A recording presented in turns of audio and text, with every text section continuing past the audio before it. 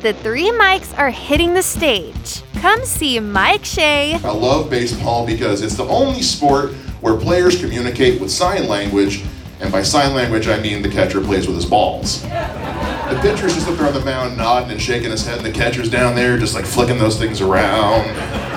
Mike Vanderveen. I'm an addict in recovery. Yeah, I just celebrated 7 years clean a couple months ago. Thank you so much. My old drug dealers do not share your sentiment. And Mike Wells. I have a dream catcher hanging above my bed. It's just a picture of my future children. Because once you have kids, your dreams don't matter anymore. Just ask any parent who ever had a dream. At Bricky's Comedy Club on April 29th. 3 mics and a mic. April 29th at Bricky's Comedy Club in Miamisburg, Ohio. Get your tickets now at brickyscomedy.com. Sometimes life can give you the raw deal, and that's where Dope comes in. Dope provides edible cookie dough in a variety of flavors and styles for you, delivered to your house deliciously and intact. Dope also donates a portion of every sale to the She Recovers Foundation with a minimum guaranteed donation of $40,000 every year. She Recovers is a nonprofit charity with a mission to connect, support, and empower women in or seeking recovery. You can also use the code TBL05, TBL05 to get $5 off your order at checkout. Once again, just go check out Dope at www.dope.com. That's www.doughp.com and use the code TBL05 to get $5 off your order at checkout.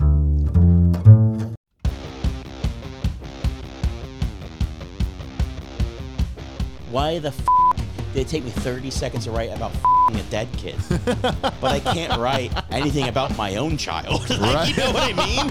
I'm also pretty sure I'm Gary Oldman, and I just don't know it because he's such a good actor. Gary Oldman doesn't even know who Gary Oldman is. Tequila does terrible things to me. MGK gives good blowjobs. Cookie Monster being on the other side of the glory. Hey.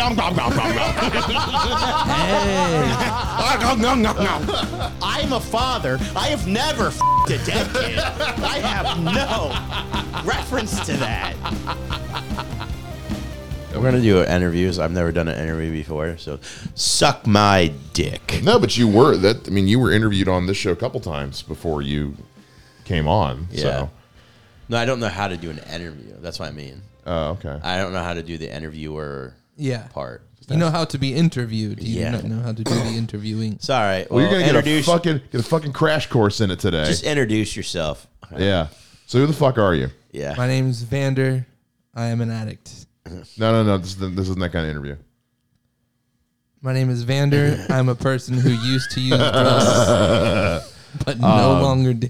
Well, because the first time we had you on, and we've talked about it a lot of times as you've been on here. Obviously we've talked, and you talk about it on stage. We've talked about, your time in prison and in rehab from drug addiction and stuff like that. Let's get to the other shit then. When's the first time you saw tits? Damn, probably my sister's. That's not at all where I saw that going. it was an accident. God, I hope so. It depends. Are we talking about like on TV or First time you saw a bare breast in person? That you remember. that you can remember, just in general. First time you ever saw a boob. It would have been my sister's. Okay. I was probably 10 and I walked in and she was 12 at the time, but I'd hit puberty and they was hanging. They was hanging. Cool interview over. All right. we peaked on the first question. Now, how are your balls? My balls are doing great. Okay. They're like a spicy meat, the balls. They're much larger than the penis would indicate that they should be. I like to start off with fucked up questions like that just to break the ice and get the awkward out of the room. So how did you, because you're a musician, you're a comedian, you've done some acting, where did as an entertainer, where did that come from originally? Where did the desire to do music come from? Because I guess you've been doing that the longest. Yeah, definitely. So where did the music side come from? So I was 10 years old. My parents got me a guitar for Christmas that year. I had no friends. I was a lonely child. I didn't really leave my house a whole lot, and I just fucking, as a kid, when you find that one thing that you enjoy doing, you just never stop doing it. You do it all day, every day, as much as you can. So from 10 until, 29 now, I've just constantly been playing guitar. Yeah.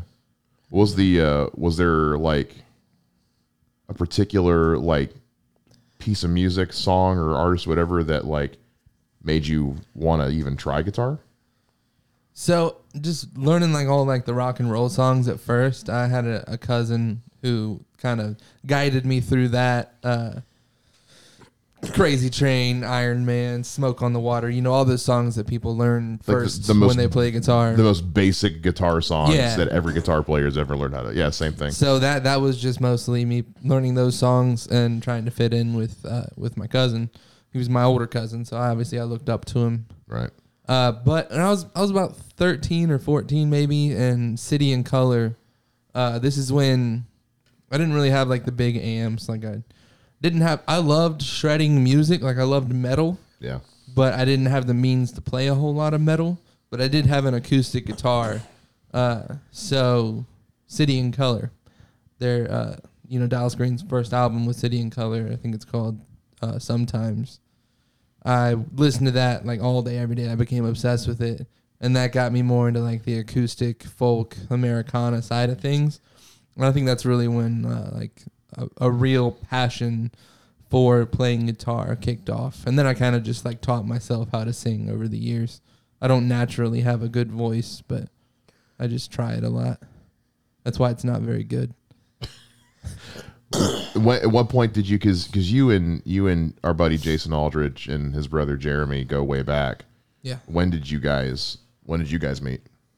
Jason is a guy that I looked up to as well. He's 4 years older than me. I graduated with his little brother Jeremy. Jeremy's the younger Aldridge. Who looks way older. I don't know what it is. He looks way older than Jason. I guess I just don't see it because I've known him. It is the hair. Yeah. Mm-hmm. Jeremy, like, kind of, I don't know. Damn, this is going to sound like a dig at Jason, but Jeremy just got super mature, super fast, I guess, like, from, like, the social standpoint of things. I think Jason knows who he is. Jason's always just been a super chill, like, kind of, kind at his heart, young soul. And Jeremy kind of went more into, like, the mature, manly kind of attitude. So that's probably why he gets depicted that way. Plus, he's going bald, and Jason's not going bald. Jason's got one of the best heads of hair I've ever seen. It's beautiful. Crazy. You should see his mom. His hairstyle is exactly like his mom's. That is weird as fuck. So you guys met in high school, obviously. Yeah, I did musicals and shit with Jeremy. Jason was a senior when Jeremy and I were freshmen, and he was in the first musical that I ever did. And yeah, I looked up to Jason like a lot. Like he was like the guy. Like everybody liked him. He was fun to be around, and he played guitar. So I looked up to him while we did that musical, and then obviously he graduated high school and moved on. But we ended up linking up a few times throughout my time in high school and hanging out, smoking a little bit of pot, playing music. What was the musical you guys were in? Anything Goes. Good talk. No idea. Yeah, it's a musical that takes place on a ship. I honestly forget the main plot of it, but he played a guy named Moonface Martin. It was like a Dick Tracy villain. He crushed the performance. He was so good. And he was the bad guy too. So yeah, that musical was a lot of fun. So yeah, him and I kept in touch over the years, on and off. And yeah, by the time I graduated high school, that's when him and I really started kicking it. We had that whole summer. He had this fucking 09 Volkswagen Jetta that we would drive around everywhere all day for the entirety of summer and just jam out, play music and shit. So you guys play together like in a band or just jammed? Or? Not in a band. We would just jam together. He'd bring his guitar over and we'd sit in my room and jam out. Which one of you was the first one to do Wonderwall? Neither. Neither of us. I never learned it. Good. I'd be ashamed of you if you did. What? So people learn that song? It's like people want to know what it's like to be like when depressed you're on around, purpose. It's like one of the oldest stereotypes of our generation is like if you've got an acoustic guitar, you learn how to play. Because that fucking Ryan Adams cover of Wonderwall, Yeah. like every douchebag with a guitar knew how to play Exactly. it. You're in a So- college party, a fraternity party, and I the never one went to dude college. barely knows. Neither did I. So is that one That's where nut- the stereotype comes from. It's always that one nutsack playing Ryan Adams' Wonderwall cover. So jump in anytime you want. No, I'm trying to think. You're like, hey, what's up? And I'm like, penis. I'm still on. Let me hit the balls. So what really? So like, from going from obviously guitar to theater to what initially made you want to what made you want to start doing comedy, or was there a point where you're like, oh, I kind of want to try this, or was it just you always like stand up, or what? I mean, yeah, I've always been a huge fan of stand-up. I think the passion really developed shortly after I got out of prison, and I watched I didn't know Tom Segura at the time, and I watched like all 3 of his specials at the time, 3 specials on Netflix, and I was like, damn, that dude's funny as fuck, and I feel like his personality is a lot like mine would be if I was a stand-up comedian, and just throughout teenage years and early adulthood, people would always tell me that I'm just fucking naturally a goofball, and they could see me doing something like stand up. So yeah. Kind of like your dad, but sits down. Yep. He can stand up too. Just it takes him a little It while. takes him a bit. He gets there eventually. So like, I'm trying to think. So Tom Segura was kind of like your ultimate, your favorite comic. Yeah, he was my main source of inspiration to try it. Now, when you started doing stand up, did you try to write like him, or did you just where you're like? That's what a lot of people happen. They have this. They want to do stand up, but then they figure out, Yeah. like I realized soon that like very early on, I'm like, damn, if I do this too much, like if I, mimic him too much, I'm just a fucking hack, and there's no point in me doing this shit. But once I really got my foot in and realized that a lot of my material was gonna be about like my own shit, my own story, very personable. Like nobody can ever say that I stole these jokes from anybody because it's my own shit. But I feel like I've adapted to a lot of his mannerisms and just the way that he talks, not the shit that he talks about, but. do you feel like when you do that, do you feel like, oh, like I do this thing sometimes where like I'll say something, not joke wise, just in general, and it always I feel like I'm like somebody, like I feel like this person I went to high school with. It's something I do with my eyes. I'm like, oh, you know what I'm talking about? Yeah, absolutely. Yeah, that you're like, you do this like certain thing, like, oh, like, God damn it, like I'm Tom, I'm not trying to. Yeah, I'm being exactly like them. I say right on too much, and it's because I had this friend, Ryan Berger, back when I was 20 years old, and he would always just say right on. Ryan Berger. Ryan Berger, yep. Excellent. Good name. Great dude. Love that guy. I think every comic has that when they start out, is you find that Yeah. comic that is like gets you into it, and at first you think, well, if I write like them, if I tell jokes like them, I'll do well. But especially the younger you start, like I did, like I got into it with Blue Collar and Dane Cook and those guys. That was big at the time. It's like, well, if I write jokes like them, I'll be good. And you learn what a hack is pretty quick because you become one. So, but also you got into stand up. I mean, at a point where like Facebook and social media and all that was a thing. So what was it like for you starting the first time, coming into like an established community with kind of like all these avenues of outreach? Like when you first came in, like how did you feel being that new guy coming into this? It felt good. It kind of all the resources that were there for me is what really like drove me to keep on trying, because I didn't know that Dayton had a community like this. Like I was out of prison for more than a year before I realized that there's like a lot of open mics and a lot of comics who do these shows and these mics and everything. So once I learned that those resources were all at my disposal, I mean, it obviously feels awkward being the new guy. And, when most new comics come on now, even when I notice a new guy coming on, I don't expect it to be any good. So I know what that must have been like for the veterans when I started. They must have been like, man, this guy's going to fucking blow like every new comic does. So there was a little bit of nervous and anxiety where that's concerned, just being the new guy and not knowing like the fundamentals, not knowing the etiquette of trying to get on shows and how many mics do I go to? Do I work on these same jokes at every fucking mic? Like a little bit of nervousness because obviously there's so many questions that I had at first, and I didn't know how to ask them without sounding like an antsy little fucking 6-year-old. I think that's what a lot of people don't realize is as a new comic, you have to work on the same jokes. Yeah, but exactly. like, and all new comics don't realize that. It's like, oh, I gotta laugh at that. I can keep that one. No, you can, and then you go to something else. No, you have to work on the same thing over and over until you hate it. Yeah. Most comics, the longer you do it, I think the more you realize, like, no joke is ever, like, done. Like, you're always going to do something else with it. Yeah. I almost said Gary Oldman, but Gary Goldman. Yeah. The alphabet is the state joke.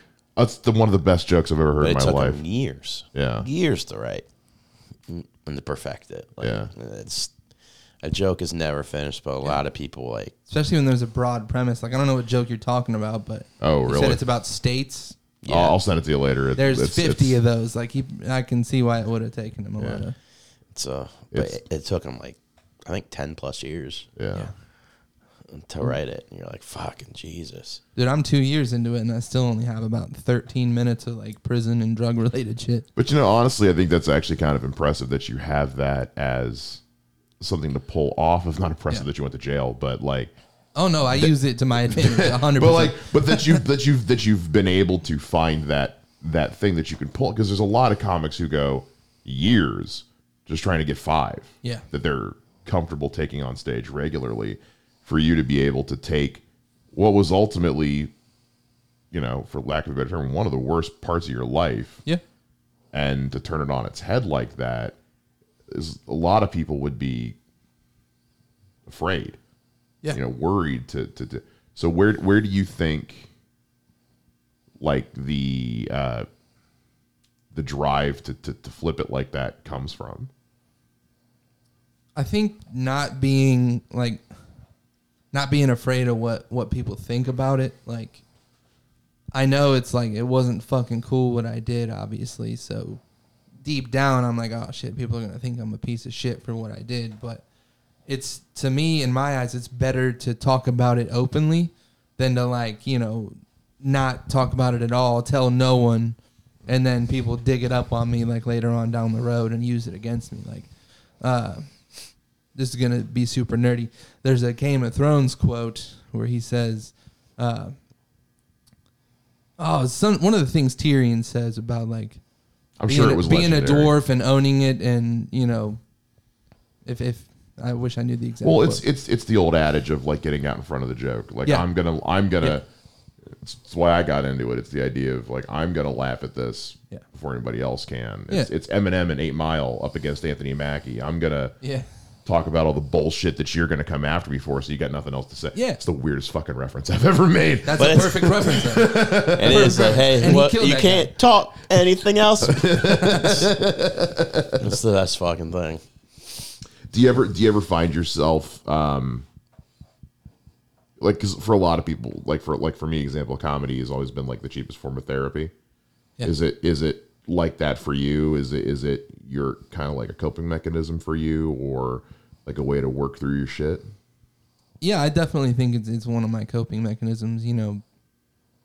Like, being more open about it is definitely, it helps with the healing process, not just with, like, the trauma that everyone goes through that's ever been to prison and being away from all their loved ones, but also for being an addict, like, being open about the drug use specifically. Like, say I never went to prison, but I was still, like, an addict. Like, I would still be doing stand-up and using that stuff as my material. So, on both hands, like, it helps with the recovery from the addiction as well as the recovery from the trauma of having been incarcerated for as long as I was.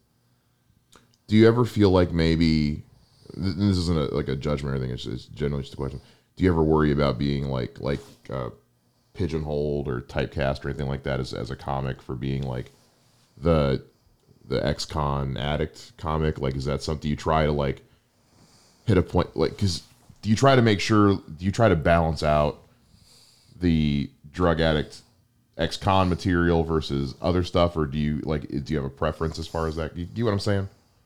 Like, do I want to be known for it? Are you worried about being known for that? I guess what I'm saying.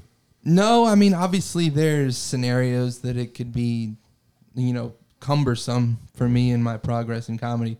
But I see more opportunities for it to work in my favor than for it to work against me. Like it's what? a unique thing about me. So like nobody else really has that to talk about. And if they did, then fuck yeah, I'm partnering up with them and we're gonna fucking do huge things together. But like, it's unique to me, and I think people will view it in a higher light before they like bash me for it. If that, I don't know if that answers the question efficiently. Now, down the road, do you want to write more about not just the addiction side of everything? Yeah, I mean, I enjoy, and obviously because you have really good jokes about your dad and everything like that. Yeah. No, dude, I love just Same dark humor in both. Yeah, Yeah. just witnessing life on life's terms and using that as a joke. Yeah, definitely. I hope that one day I have hours worth of material mixed in with the drug and alcohol stuff, and then just my day-to-day living. Like I got jokes about being fat. I got jokes about my dad. Like I enjoy writing that stuff. I really enjoy when it works. But most of my writing will be about addiction, because there's a gold mine there that I could keep writing on that shit forever. Absolutely. It's 4 years of your life that 2 years using drugs and then 4 years in prison. Yeah, I can come up with shit forever. How does your wife and family feel about the comedy thing, and particularly like having comedy focused on this fucked up part of your life?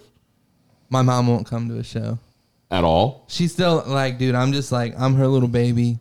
And like she's not delusional or anything, but she wants to ignore the fact that I was ever hooked on drugs or in prison. She just doesn't want to look at me like that. And it took me a while to learn that, like, because she was ducking the shows, man. Like, I would tell her about the shows all the time, and she wouldn't, like, explicitly say, I'm not going to be there. So I was like, eventually she's going to come out to one of these shows. But eventually she kept it real with me. She was like, when you're up there, like, talking about being in prison and how, like, nobody tried to fuck you for 4 years, I'm like, I don't want to listen to that shit. I don't want to hear it. So, but Mom, it's true. Right. Yeah. Mom, it's true. I But swear. Mom, I didn't get fucked. It's fine. You told me I was a pretty boy, and You gave me too much self-esteem for prison. I thought Even if they would have tried, I would not have let them. Unless they took it, then I wouldn't have a choice. How do you feel about that as far as Mom not wanting to come to the shows? Like, I mean, I wish she would come out, but at the same time, like, I don't want somebody at one of my shows that is not going to enjoy themselves, let alone feel like the opposite of enjoyment watching me perform. So, but that's honestly one of the bigger reasons that I, write jokes about my dad and write jokes about other shit outside of comedy. Not just because, like, it's always good to have, cleaner material, because I can leave out the cussing with the drugs and prison shit, but like it still doesn't. I couldn't go to a family friendly show and talk about that shit. so I'm doing heroin. Right. Hey kids, how you doing? But yeah, so because it's good to have clean material, obviously, but also I want my mom to come to a show one day. Because you don't really do jokes about her either. No, I think she's mentioned in that joke about how, like, my brother was scared to take pills and shit. But other than that, like, What about your dad? Where's he feel about all this? he's cool with it, man. My dad is he's your typical fucking, like, stoner hippie guy. Not politically. Politically, he's not stoner hippie, but he smokes weed. He's fucking all, because he's missing both of his legs. He's been on prescription painkillers for his whole fucking life. So, Yeah. but he's super chill about it. Like, he came out to Carmichael's one time, and I flat out told the joke about him, and he was fine the legs with it. thing, yeah. And he doesn't give a fuck about my drug related material. Like, he's cool about it. He doesn't come out to a whole lot of shows, but he's cool with it. He doesn't mind it. Well, your wife obviously comes out all the time. She Yeah. comes to Barrel House almost every week. And how does she feel about, like, the material in general? Like, you reliving? Is she the dutiful, supportive wife because she has to be, or is she encouraging? Or has she said one way or the other? No, I'm asking you to out your wife's personal feelings on this interview. Honestly, I believe that she's perfectly okay with it. I think she's proud of me for coming as far as I have, and working on something that I enjoy doing. Like, she loves to see that. She loves it when I'm happy the same way I love it when she's happy. And honestly, if comedy made her unhappy, like if me talking about that shit made her unhappy, I wouldn't do it. So I think she's okay with it. Deep down, she probably has the same worries about, how it could be used against me. But those are so deep down and so highly unlikely that I don't really think it's a factor in how she feels about it. That's good. If you weren't doing comedy right now, how would you? What would be your? If it was not music, not even without music or comedy, what would be your creative outlet? I don't think I have one. Get the fuck out. Dude, that's it for me. Music and comedy. I mean, I like playing video games, but nobody wants to do that for fucking 40 hours a week.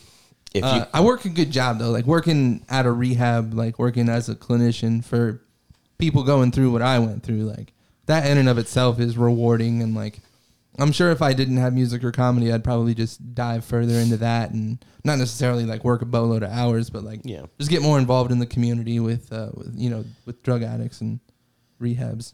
Yeah, okay. If you could open up for somebody, who would it be? Like your ultimate dream, open up. Like reasonable or like House money. Top of the dream. Tom Segura. Okay. If I could do a show with Tom Segura, I would shit my pants. What if he was like, if you want to open for me, you got to blow my testicle. Not blow it, but like. Okay. Yeah, absolutely. Okay. I would have deep throated his cock if you would have asked that. But like, Tom, if you listen, which I don't think you do. I'll whistle on his ball if that's all it takes. The ball whistled back. It went. Started talking to you. Hello there, buddy. Christina B., get your man. Ultimately, what is your ultimate goal with stand-up? Take it as far as it'll take me. I mean, I'd like to make it to a point where it's my full-time job, where I can just do it and make enough money. Like, I'm not saying I need millions, but if I can make around what I'm making now, maybe a little bit more doing comedy, just doing shit like, I look up to guys like Jeff Leeson and Tony Baker who kind of paved their own way, and like they're not out here signing deals with Netflix or Hulu or anything like that. They're just kind of touring all the funny bones once or twice a year and making enough money to live off of. It's like most people don't realize Ralphie May, before he was even big, was like making $300K a year, and that was before anybody knew who the fuck he was. Robert Kelly was the same way. He was making like $100K a year. Nobody knew who he was until he did the Tourgasm thing with Dane Cook, but he just did his own thing. Yeah. I mean, funny bones pay well for headlining comics that can do a whole hour. Well, even on a smaller scale, like Kevin Rupert, prior to COVID, was hosting shows left and right, and was basically, to make it old school as fuck. Like when you look at Edgar Allan Poe, he was at least the country's first professional writer. He wasn't making a shitload of money writing, but he was making enough to pay his bills writing. Nobody had done that before. Yeah. And so there is that idea of like, if I can just make enough to survive doing the thing I love to do, totally worth it. It's totally fucking worth it. Do you have like 20, like by the end of 2023, is there like one thing you want to accomplish? Just get to a point where I'm featuring more. Like I know like the three of us are kind of all, three punching a show. I don't know. Do we call it? Are we co-headlining? Are the three of us co-headlining? I have no fucking idea. I don't know. We're putting on a show. We're putting on a show. I'm doing more time than I've ever done. But yeah, just get on some of the local shows as a feature act, 20-minute. I'd like to do that. By the end of the year, I hope to get to that point and do it at least a couple times. Are you a big? Because like I'm a goal setter. I'm one of those guys. Like I like to have like goals for like just because I am. Are you like that? Are you like a goal setter, or are you more of a go with the flow, let the pieces fall where they will? More like that. Like obviously, I have things that I hope to obtain, and I try to keep them as tangible as possible. But yeah, I'm just going with the flow. Do you think tangible also sounds like tangerine? Yes. In fact, like the first syllable and a half is the same exact. Wrong. Oh, I think somebody says tangerine. I'm like, oh, tangerine. Oh, God damn it. Well, someday somebody will say like, yeah, I want something to be I want comedy to be like tangerine, and Mike's just gonna fucking come. Like, It's gonna make my balls just gonna deflate. So much semen coming out of them. they're gonna grow to the size of a tangerine, and then they will explode. You guys always make sure to enunciate the fuck out of the word enigma. I've never even said that word. I can't, okay. Outside of talking about Batman, I don't think I've said that word very often. So Nah, I've never. I think I dreamt last night. I said the N word and somebody beat the shit out of me. that was you on the news. Okay. Which I don't know how. I don't know if it says a lot about my dreams, but like I just said the word Nike and somebody misunderstood what I said. Well, I mean, there was the one time in high school I was speaking a little too fast, and I said the word Nicaragua, and they got a weird look at first, and they were like, "What'd you say?" And I was like, "Oh, okay, that's fair." Like Niger. Yeah, like Niger. Yeah, Niger's another one. The first time I saw that on a map, I was like, "I'm sorry, the name of this country is what?" Is that where that word comes from? So like, Okay, let's do yeah, favorite comedy of all time. like movie. Favorite special or Movie. fuck? I'm just gonna do. Like a movie that just makes you laugh every fucking time. Yeah. I have a sweet spot for Anchorman 2. It's a good movie. That movie's fucking incredible. I just watched. Specifically the sequel. Yeah. I mean, Anchorman 1's great. Like, it's a classic, but Anchorman 2 is just... I fucking love every second of it. I watched Ted earlier. It was on fucking FX, and Ted is fucking great, Fucking too. amazing. You know how we were talking about going to improv? Yeah. Oh yeah. I saw that Bill scene the other Cosby. Bill Cosby. I saw that scene. I was like, God damn it. We were just talking about that. That scene is so fucking good. Robin Williams on 9/11. Somebody say Starbucks. Nobody said Starbucks. The offices of Charlie Hebdo. You people are monsters.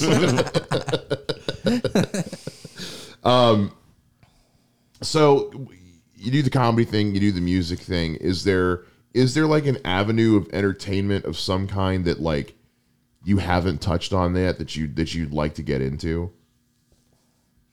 I thought about like, cause I remember being in high school and like once or twice a year we would have this event in our auditorium where like a motivational speaker would come in and talk to us. So that's something that I've thought about too, because like beyond like the comedy aspect of it, like I'm good on stage. I have a good stage presence. I'm good at performing in front of crowds of people. So motivational speaking, I don't know if that is constituted as.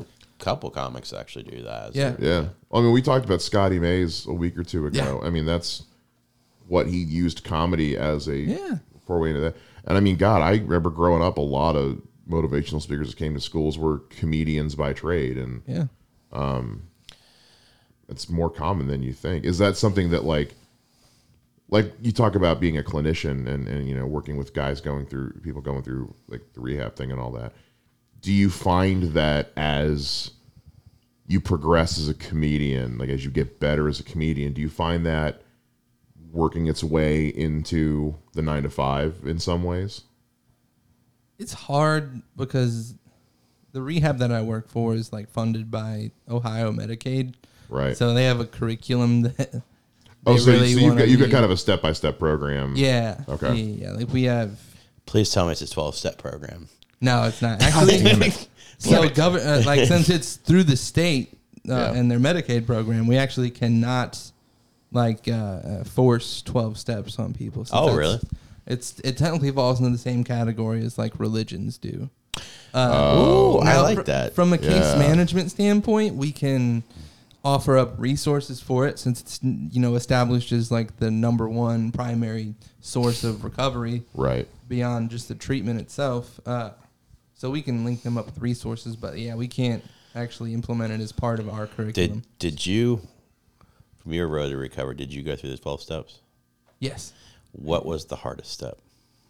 Man, I did a super simplistic version of the 12 steps. It was this kind of like, it was this leg of Alcoholics Anonymous called Fourth Dimension Big Book Studies.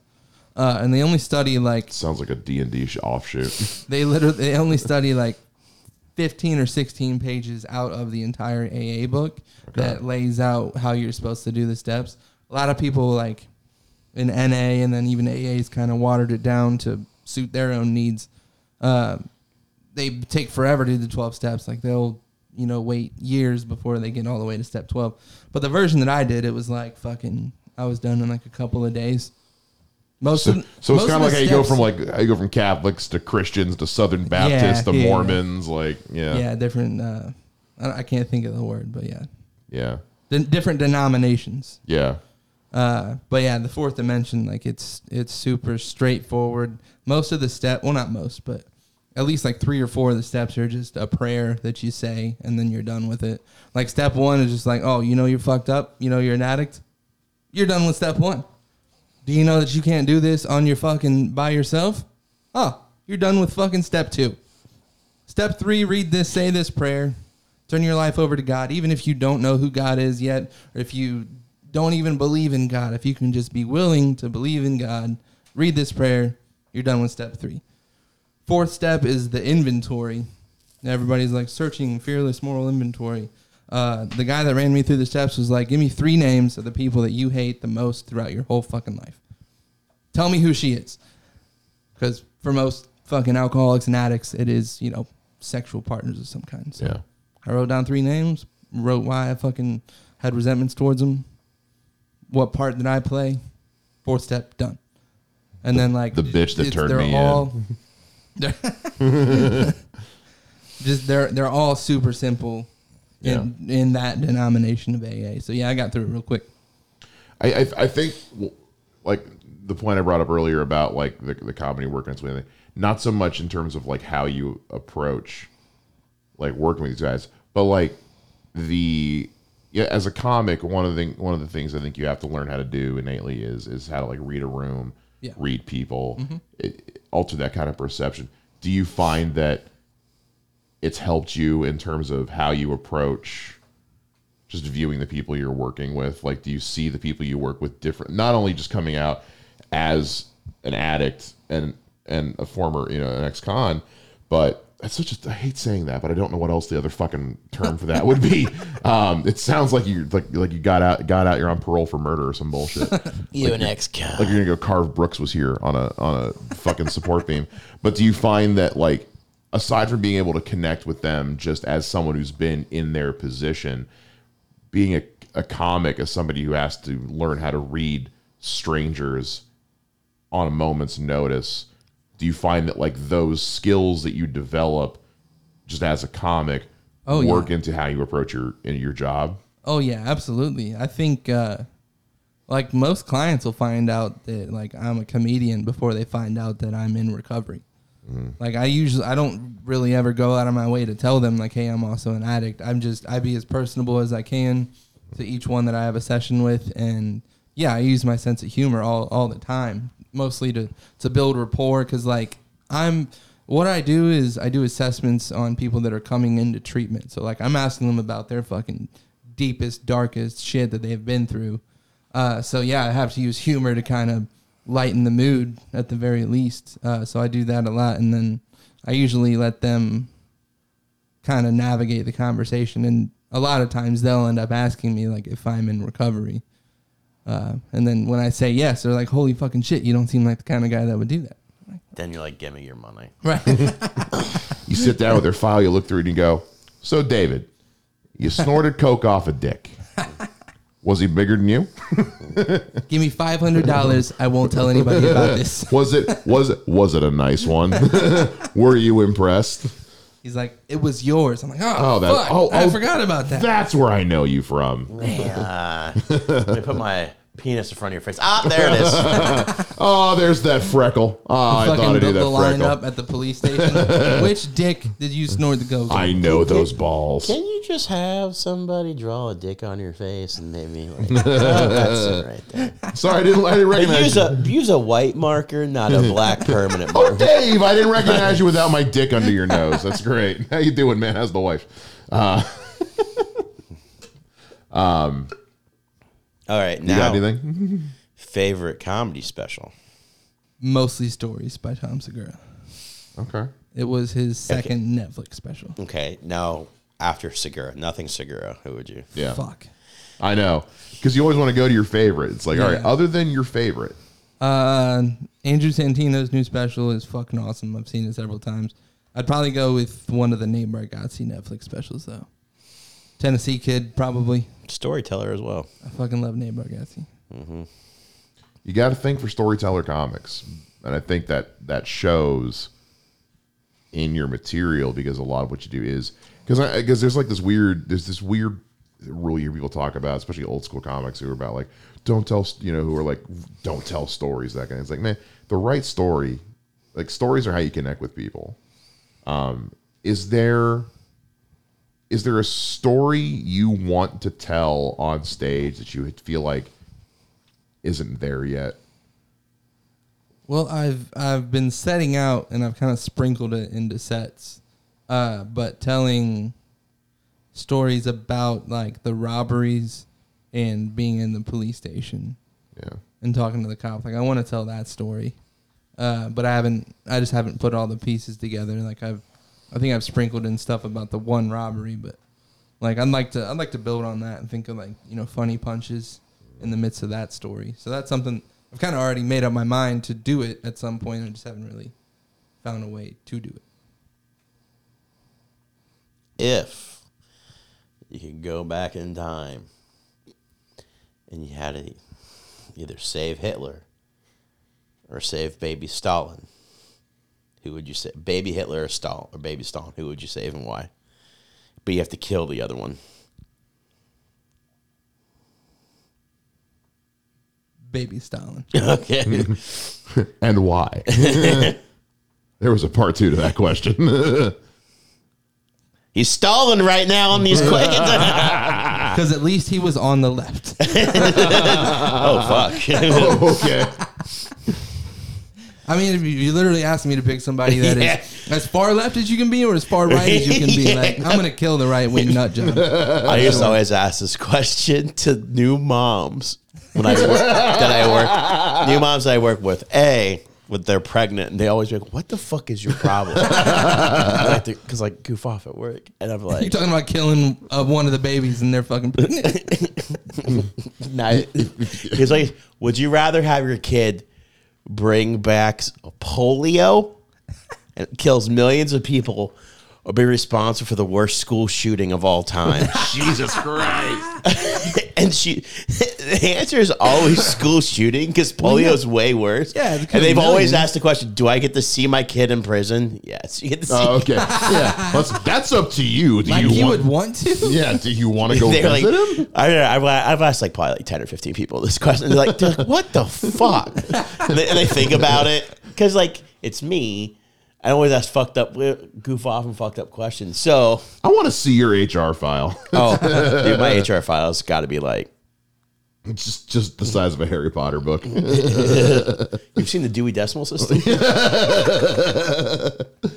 Oh shit! So what happens when you try to do an interview on the fly?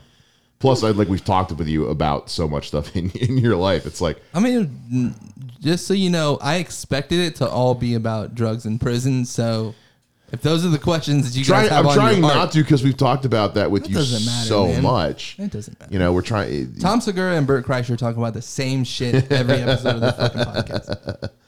Yeah. Well, so you're mainly focused on the comedy thing. Obviously you still play music at like the open mics and stuff. Yeah. I've seen you do it.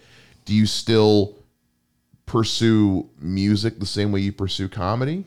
Not the same way. I think about it all the time, though. Like I think about, because I put a song out on Spotify like a little over a year ago. Oh, no shit. And like I had like a few songs written and recorded, and I mean they were shitty recordings because I don't know what I'm doing with production.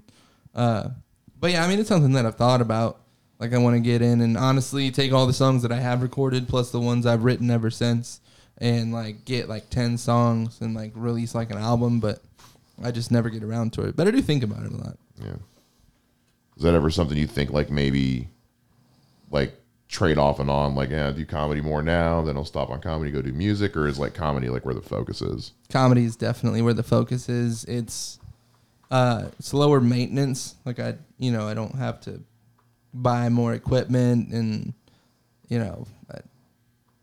I'm just up. It's me and a microphone up there, so it's a more sustainable, tangible. That word's coming back again. It's a more realistic thing to pursue. Like so, from a standpoint, like if I have to pick one that I full focus 100% on and hope to one day be semi-successful at it, like 10 times out of 10, comedy is going to win over music. Now, do you think because you did music beforehand, the transition to comedy was easier? Yeah. I think because like I said, I've always been a naturally goofy, funny, well-spoken person. And those are like the three things that you want to be as a comedian.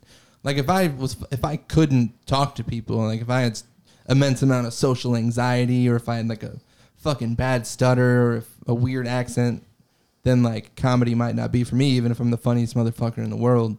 But since I'm well-spoken and I'm funny, like it was pretty easy. Really high opinion of yourself. Do you think Australians started autism? You are doing such weird word root association. I've never given it thought. I can't make the tangerine thing work. I'm going to get this autism thing to work. But I would wager to say that it is a 100% full-blown United States of America thing. Fair. I don't think other countries struggle with autism or school shootings. No, it's Maybe it's autism. Never mind. Not even going to go there. No, let's go there. Who Let's does all the fucking school go there. shootings, Mike? Wells? white people. Whites. The whites. The autistic The people. autistic. That was a The stupid- Wachowskis? What the fuck? You guys noticed that there was a school or a fucking shooting again at a bank in Louisville yesterday, I saw and like that. nobody's because it was a fucking white guy who was mad about like getting fired or some shit. Yeah. Yeah. But People they're were, still like, oh, They- that trans bitch shot up the fucking. yeah. They're not really like that as much. I saw the thing today. They try to blame him because he had pronouns on his. Yeah. I was like, it said he, him. Yeah. I was like, He identified as the typical person who would do this. Right. and my thing, his whole argument with all is she identified as a he, him as well. So it's prototypical. Still a white male. Yeah. Still a white male. Like, it just, I don't know. Well, even this latest one, they were trying to paint it as like, we're hearing that he was like, really popular in school and came from a good family and played sports and he lost his job and couldn't handle it. I'm like, and he murdered a bunch of people. Right. Let's not Like, gloss kill over yourself. that. If you're that bad off, kill yourself. That's what my wife said. Don't kill My wife's other like, people. why would you kill other people? I was like, listen. Listen, the reason why he killed other people is because he was suicidal. He's going to take everybody down that hurt him. Yeah. And that's why he did it. And she's like, she's like, I get that, but why? Because he wanted to inflict hated as them. much pain as possible. Exactly. He wanted everyone to share in his pain before he. I don't get why people don't understand that. Yeah. Ever. Just like, you ever see what I wrote about why people use a gun? Yeah. And like people are like, you have no idea what you're talking. I'm like, no, I think I laid it out Yeah. Pretty perfectly. Well. Yeah. So, what are there other avenues of comedy specifically that you'd like to try, that you'd like to, like, in terms of like adding things to like your repertoire? Is there something like you haven't tried yet that you'd like to, as far as comedy goes? Musical comedy, like Yeah. incorporating.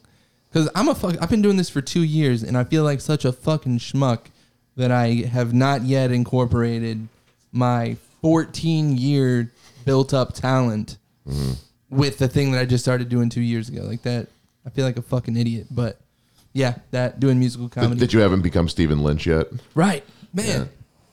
I could have made it. Fucking idiot. I know. Yeah, because where's he right now? I don't think I could. I don't He's know how doing good fine. I would be at like writing songs. But I mean, I like what I've done with, I just started doing this last week.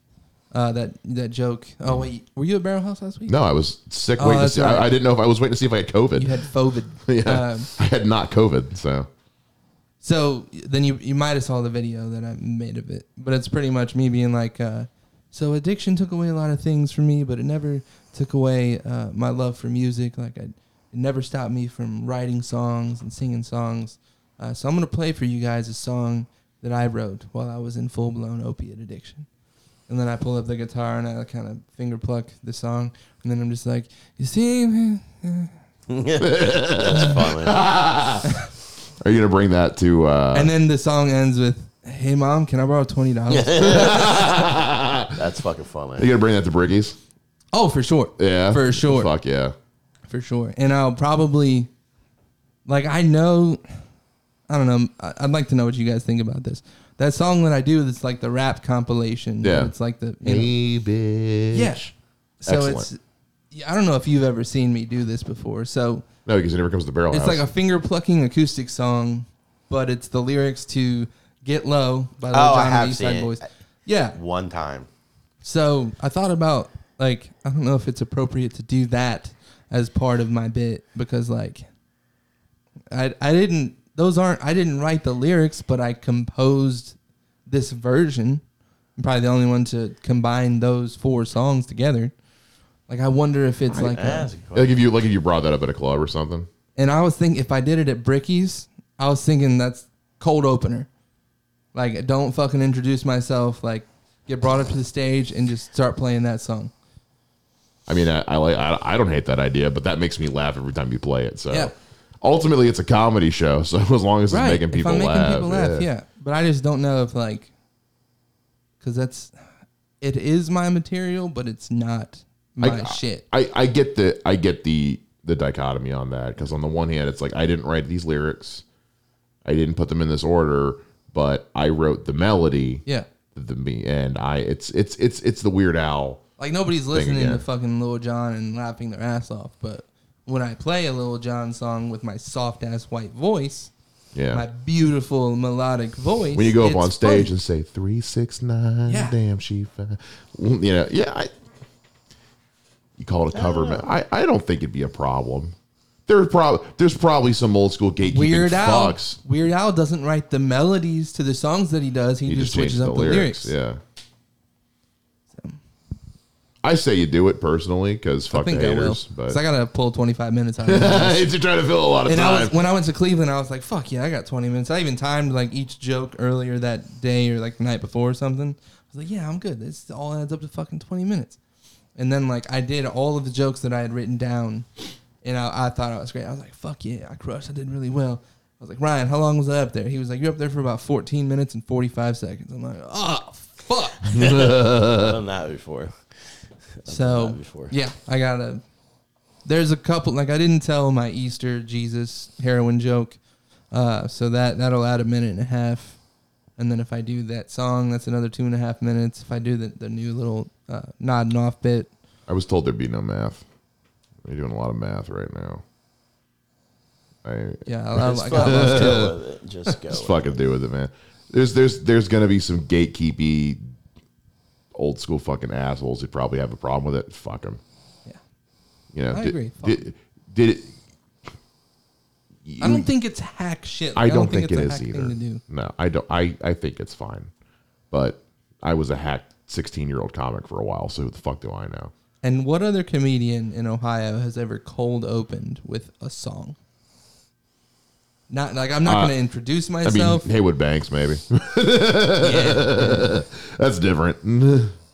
That's different. A more tangible goal that I definitely think about all the time. He's doing it on purpose now. What? Oh, he was looking at his phone. He said tangible again. For the third time. But like a more reasonable goal. The name of your first album is Vander. Tangible.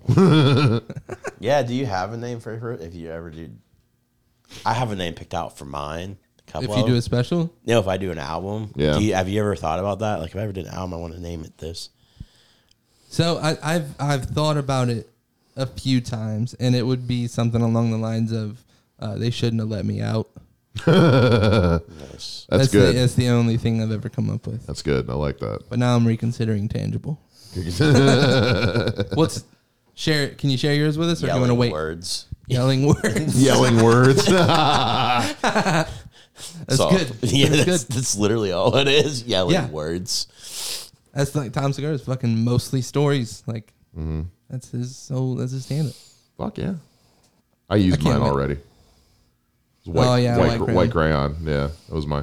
I kind of did it just to get it out of the way because like I love that bit, but it's my favorite joke I've ever written. It gets a shitty reaction every time. I just don't care. It's my favorite fucking joke. So. Well, yeah, and you took the reins and you were like, I'm gonna name my special after this joke that none of you can admire. Fuck you. Yeah, my 20 minute special that nobody's watched. I have noticed that most comics like it's never their best joke that they name. Like ball hog, like it's the one that it's joke. the one that connects, the one that's their favorite. Yeah, it's either a reference to their favorite joke. Again, it's my favorite joke. Why? I don't know why. It just fucking is because I'm super fucking proud of it. I can't name mine balls deep in a 14-year-old boy. No, you cannot. I know a lot of people. Who says? A lot of people like I want to. Oh my God. Name it something absurd. 9/11. 9/11. You might be able to call it abortion. You might be able to call it resting mass shooter face. I mean, yeah, we have one every other day, so no big deal. There's gonna be it's a fucking off base at this point. Fuck, I don't know, man. Again, I've spent so much time getting to know you over the last year that now... This is for the listeners, man. I know it is for the listeners. Ask me questions that you know the answer to. What was... Heroin. That's not what I was gonna ask. What made you fall in love with your wife? Heroin. How did you and your wife meet? We grew up together. We went to elementary school, middle school. We dated a little while when I was like 13 years old. We found a mutual bond with Dane Cook's Vicious Circle special. It was a good special. Great special. Yeah. So yeah, we dated for a little while in middle school. I was an asshole. I broke up with her. I was at least honest with her. I was like, my friends don't think that I should date you, so I'm breaking up with you. And that was in middle school. And we kept in touch. Like she's a talented musician as well, so she would do like the springtime talent shows at high school. And I would also do them, so we would kind of bond during that time. And then when I was 20, I hit her up for some puss, which she willingly gave to me. And yeah, that was about like... Okay, so I went on a date with her to Waffle House in like...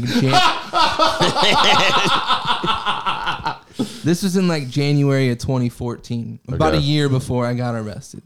And then, like, I was off doing my own shit, obviously staying hooked on drugs. And around, like, end of September, early October, I really started, like, seeing her, like, every night. That's when we slept together for the first time. And, yeah, this was, like, a couple months before I got locked up. So I got locked up. I was like, oh, well, this relationship is going nowhere. She's going to go find someone else that's not incarcerated long term. Mm-hmm. But she is a psycho and decided to stick around. For the, like, at first we didn't know. We didn't know if I was really going to go away for a long time. Deep down I knew it, but I never said it. But eventually, like, when the lawyer came to me with that plea agreement for 4 years, I knew that it was, like, the best deal I was ever going to get. So when I told her that, I was like, I get it if you don't want to stick around. I'm about to be away for a really long time. And she was like, no, I think you're pretty cool, so I'm going to stick around. I think it's more because we've known each other our whole lives. Like, she knows... that like wasn't me. That's the worst version of you. Yeah. She knows like even in the midst of being like hooked on drugs, like I was kind to her. I was never like in any way abusive. Like a lot of people that get hooked on drugs, they even if they don't realize it at the time, they'll be psychologically abusive, physically abusive, emotionally abusive. But I was never that kind of person in my heart, and she saw that, so that's why she stuck around. And yeah. How does he think you managed to avoid that? Like you said, so many people, they get hooked and it turns them into the worst versions of themselves. Why do you think it is you were able to avoid kind of inflicting that on? I think it's because I was never conditioned to be like that as a kid. Like I never witnessed shit like that. Like it was never ingrained into who I am. So even though like being high on drugs, like you get these tendencies to be an asshole, like I just never acted on those tendencies, I guess. Even to this day, like I think fucked up shit all the time. I just don't like act on it. I hope I'm not alone in that. I hope everybody has fucked up thoughts all day, every day, but Yeah. At least twice. I don't act on them. I think that's the difference is a lot of people who are in addiction didn't have the same kind of upbringing that I did. They were raised in the streets. Their parents beat the shit out of each other, or they were hooked on drugs, or both. A lot of them were like molested as children. Like I don't fit the criteria that most addicts fit as far as their upbringing. So being raised by decent parents and having a good supportive family, like even though I fucking went off the deep end and did all that fucked up shit on my own time, like it was never really who I was. What was it that, like, what trying the hard drugs for the first time? Since you're saying like you came from, a lighter background than a lot lot of other addicts. Yeah. Saying is white. Yeah, that's exactly what I'm You saying. said lighter. I did say lighter. As opposed, I didn't want to say better, but just No, I mean honestly, it's 100% true. Like I had a better upbringing than a lot of people that are. So then, addicts. what was it you think that led to like trying for the first time and then sticking with it? Other than just the obvious things that come with being an addict. Once I was 15 or 16, and because I was a pretty isolated kid before that. Like I was never really the popular kid. Like I mean, I was nice to people, and I didn't like get bullied a whole bunch or anything like that. But I was pretty isolated. So around like probably between 14 and 16, the first time I like felt like an immense amount of social acceptance. Like I could feel that people liked me. I fucking ran with that because I'd never been through that in my life prior to that moment. So the social acceptance, being wanted, being liked, being loved by people. I fell into this crew of people that smoked a lot of weed. So I would smoke a lot of weed with them, even though I really never liked weed at all for the most part. We would just get too high. I think that was the main thing. But then, like, high schoolers, we go to parties, we do dumb shit, we get drunk, it's all fun and shit, and then, like, pills start coming around. Everybody else that I was in high school with was okay with just, like, popping a couple perks, popping a couple Xanax, and having a good time for the weekend. But when I realized that taking specifically, like, prescription painkillers, like Percocet and Vicodin, I realized that made me feel way more comfortable with myself, and I was able to be more, like, socially driven and like get along with people and be funnier. I enjoyed that so much that I just kept doing it, and it doesn't take long to get like literally physically dependent on that shit. So as far as then like getting sober in prison, because you don't have much of a choice, what was the hardest part of the getting clean side of that, other than the obvious of just trying to not do it again? Like, is there a part of it where you're like, this was just the fucking worst part of getting sober?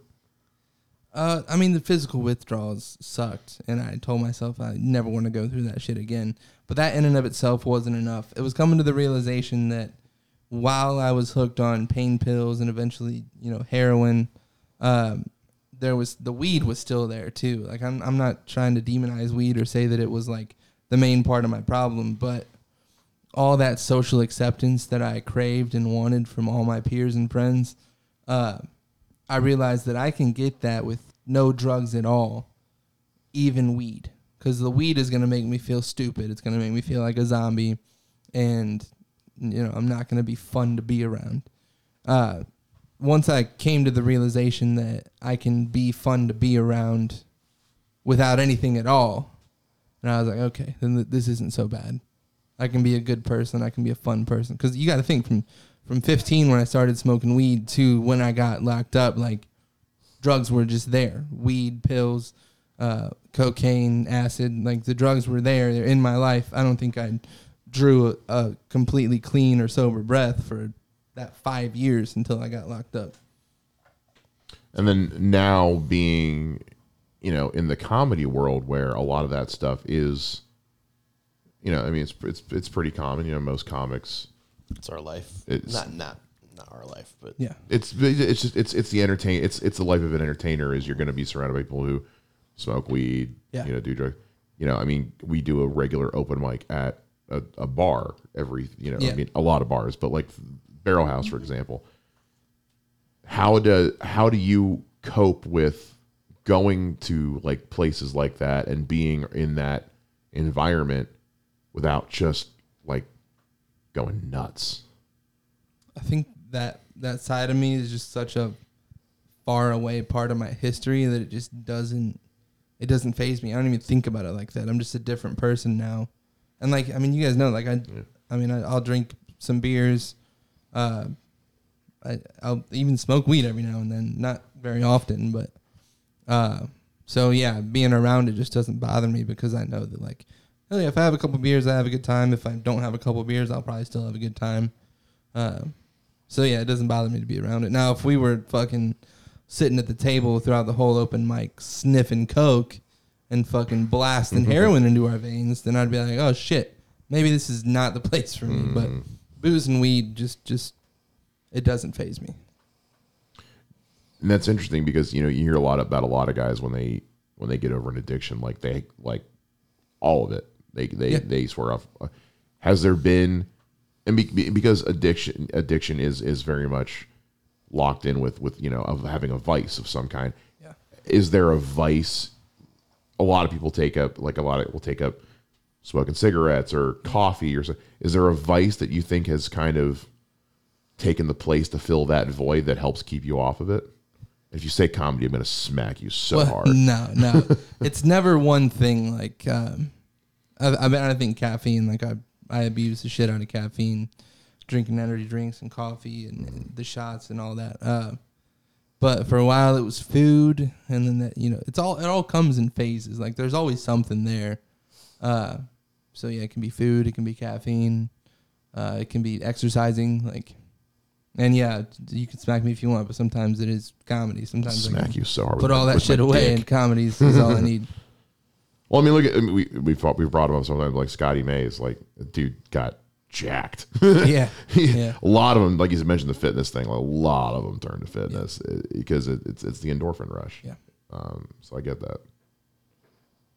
Want to jump in here? I like being choked during sex. That was my thing. I like choking during sex.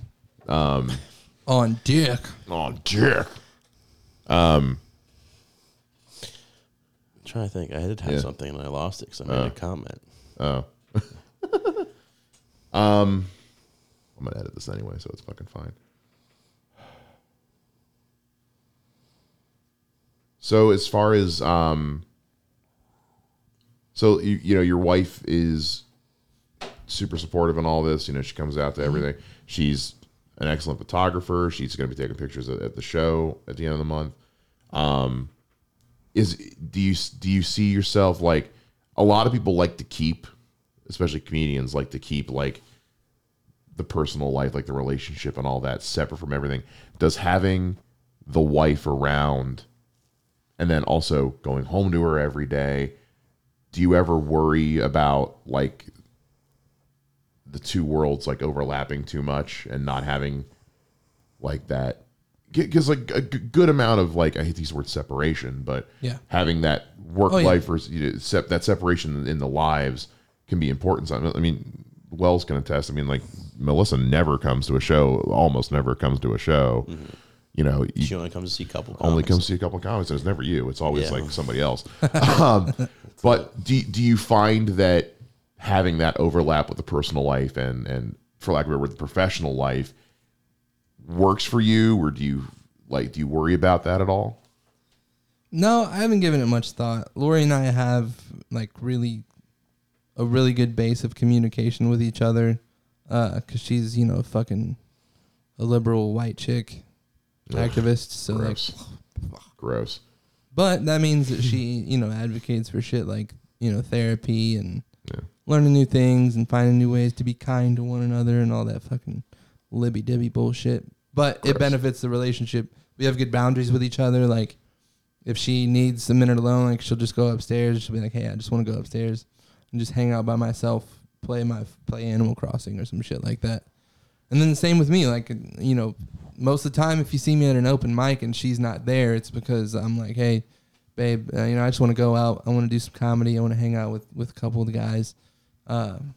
So yeah, we have no problem with setting those boundaries with each other. Oh, so a healthy relationship. Yeah. Yeah. God damn it. It's foreign to a lot of people. Her and I always brag to each other because we're like, we witness so many relationships, like with people in my family, you know, people in her family, and we look at our own relationship and we're like, wow, like we are a great fit for each other. Like, why does everybody around us? They always talk about, like, couples gotta fight, couples gotta argue. It's a natural part of, like, Lori and I never fucking argue. You and your wife, you two, I mean, and I'm saying this as a friend and as a hopeless romantic, you two are so fucking in love with each other. It's it's kind of disgusting. I mean, she's definitely in love with me. Like, I don't know. Like, you, like, because I follow you both on Twitter. We're friends on Facebook. Yeah. Like one of you will post about how fucking hot the other one is, and then It's disgusting. and then you like, she'll be like, my husband's so fucking hot, I just want to fuck his brains out, and then you comment back, yeah, not if I fuck your brains out first, you sexy bitch. Like, you guys, like, it is, you don't see that often anymore. Where the like what is it that keeps that? Because you're around each other so much at home, at the shows. How, other than just a lot of choking and fucking, like a lot of choking and a lot of choking and fucking. Get this shit. We don't fucking hate each other's guts. What? And we occasionally make pornography videos together. That's Dude, where I've seen those balls. Okay. Yeah, you probably, well, honestly, you might have. The video's right here. We've talked about like goals and stuff like that. Is there any like one big like fear you have, or just something about like the long term of doing comedy that you're just kind of like hoping to avoid or worried about happening or anything along those lines? I guess and this is only a potential worry, but I have a pretty clear conscience. Like, I don't think there's anything that could be dug up about me that would be like crush me, like Chris D'Elia style or anything. But that would be like more of a paranoid fear. It's just like making it and being well known enough, but then somebody pulling some shit up about like a fucked up thing that I did. You like feet pics. Well, as a guy, All of my porn videos got shared around. I never show my face, but if people saw fucking Lori's face, they would know that it's me. Or they'd be like, dude, your wife's filming porn with some dude with a little dick. I'm like, that's me. Well, it's definitely not me because mine's huge. That's what she tells me, so I can come. Shit. So, yeah. But other than that, like, I know that I'm a genuine person. I know that I try to be kind to everybody that I come across with. I be as supportive as I can of the other comedians. So other than, you know, the false paranoia of being made out like I'm an asshole or a piece of shit, that would be the only thing. I don't ever want to be put in a position where I have to like defend myself. So you've kind of gone through about the darkest period of time in a life that anybody could really like the rock bottomest of rock bottoms that anybody can probably hit. Is there? I just did an interview with somebody on a mental health podcast, so I'm kind of got a lot of that in my head right now. Is there something if you could say to you at your lowest point, not to change the outcome of anything, but just like if you could just say one thing to yourself at that lowest point, what would it be? Learn how to be a compassionate and open-minded person right now. Because I had a lot of fucked up beliefs. And this was before the big discord in like the political and social culture that we're going through over the last 3 years. So this would have been obviously before that. Like, I mean, I was raised and conditioned to have like some fucked up beliefs about like gay people and black people. So, but I mean, I had to learn that shit and learn what was right. So you had to kind of unlearn some of that shit. Yeah. So if I had to say something to the person I was at my lowest, it would be to fucking get that shit down now. Like, and really all it is just being kind, loving, and open-minded to anybody and whatever they're doing. Don't be a dick. Yeah, don't be a fucking asshole. Don't be a cunt. It's the easiest lesson in the world to Don't learn. fucking step out of my own lane and say that I know some shit about some shit that I don't know about. Yeah, so you get shanked. Nobody should give a shit about gay people. Nobody should give a shit about trans people because they're not fucking hurting anybody. So, but yeah, back then I think every white person that was born 1999 or before at some point had some fucked up beliefs about cultures that we're not a part of. I thought about that. When you look at like the shit like James Gunn went through when people drug up like old tweets and shit like that, and the reason that I think James Gunn escaped kind of the career, not suicide, but like the career death that a lot of other people did, is because he could also point to a time where he was like, or he was able to look back and say like, yeah, I said that shit. Here's why I did. Here's all the examples of me getting away from that and changing that outlook. And I thought about that because you're absolutely right. Anybody born before like 99 at some point was using a particular F starting slur that refers to gay people nonchalantly, not even about gay people in general, just using it, in synonymous with just something being stupid. All of us made Monica Lewinsky jokes. All of us made in retrospect, some pretty tasteless fucking things that we called jokes because it was dark and edgy and fucked up because we didn't know any goddamn better. Right. But to be able to say that now, years later, I can look back and say, yeah, it wasn't right, and my thinking has changed. Yeah. I think that's ultimately like the underlying mark of a good person is to be able to say, yeah, this was a fucking mistake, and now I've changed my ways to where I'm not that person anymore. And I think that also goes back to like being an addict, making the mistakes that you did, serving your time in prison, all of that worldview change is what leads to where you're at right now. Well, I know we've been going for a little bit here. I know we're about running out of time. Excellent. Because it's getting close to 10. I know you got to get going here. The show on the 29th. 3 mics and a mic at Bricky's. It's probably the most time you've ever done. Yep. In terms of 15, 20 minutes, whatever. It's essentially a show that, for lack of a better phrase, like you mentioned, like we are all kind of headlining it. Like, yes, we're doing different amounts of time. Yeah. We're all billed the same on the poster. It's not Mike's show. It's not Wells' show featuring me and you. It's our show. Is there something with this show in particular? Like, is there something you want this show in particular to do? Like, is there any, like, is this show in any way like a device for you to achieve some kind of goal, whatever that goal might fucking be?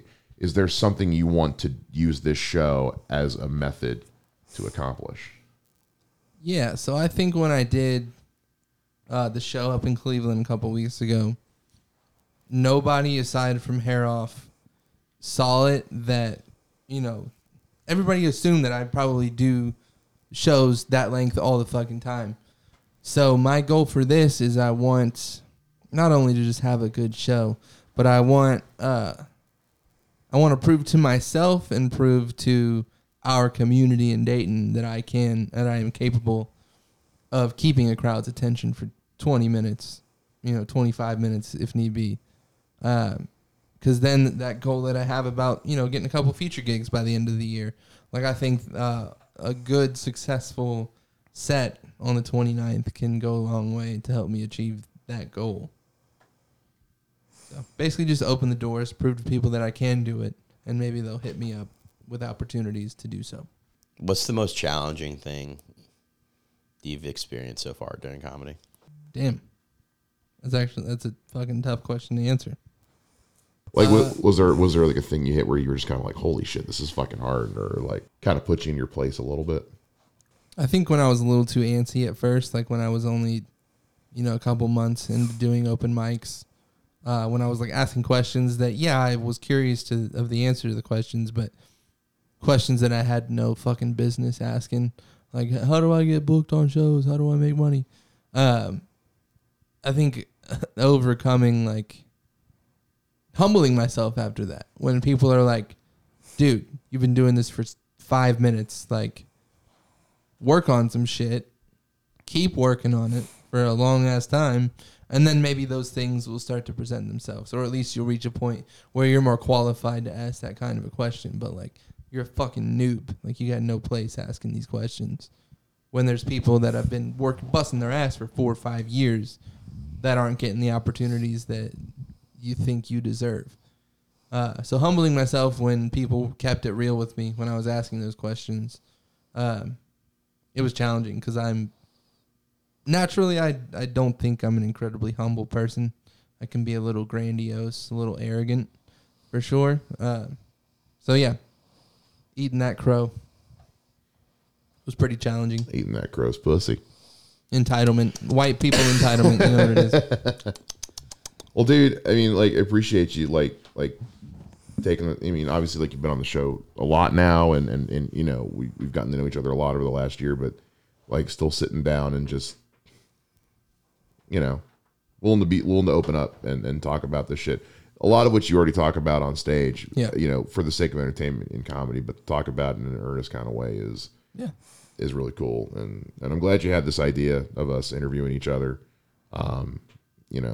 Mike's been in the hot seat with me a couple times already, and we've talked over the year.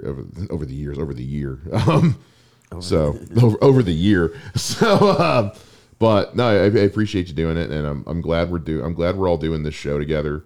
I'm looking forward to it. I think it's going to be a blast. I think we're going to have above all else, it's just going to be a lot of fun. Yeah, we're going to have a great time, and I know life is tough right now, and you and the wife are going through some shit. I know you guys are dealing with car problems and just money sucks right now. So I'm glad that you're not letting that keep you down, and that you're still doing the thing, and glad you're just still hanging around, and just want you to know that, like, the Dayton comedy scene, from my perspective anyway, has seen the work you've put in. You've worked your ass off. You've worked your ass off, and we've seen the support that Lori has offered. You and Lori are both staples of this of the Dayton comedy scene as much as anybody else, and so I'm glad that you're here. I'm glad that Thank you. that we're doing this with you. So I'm glad to be doing it.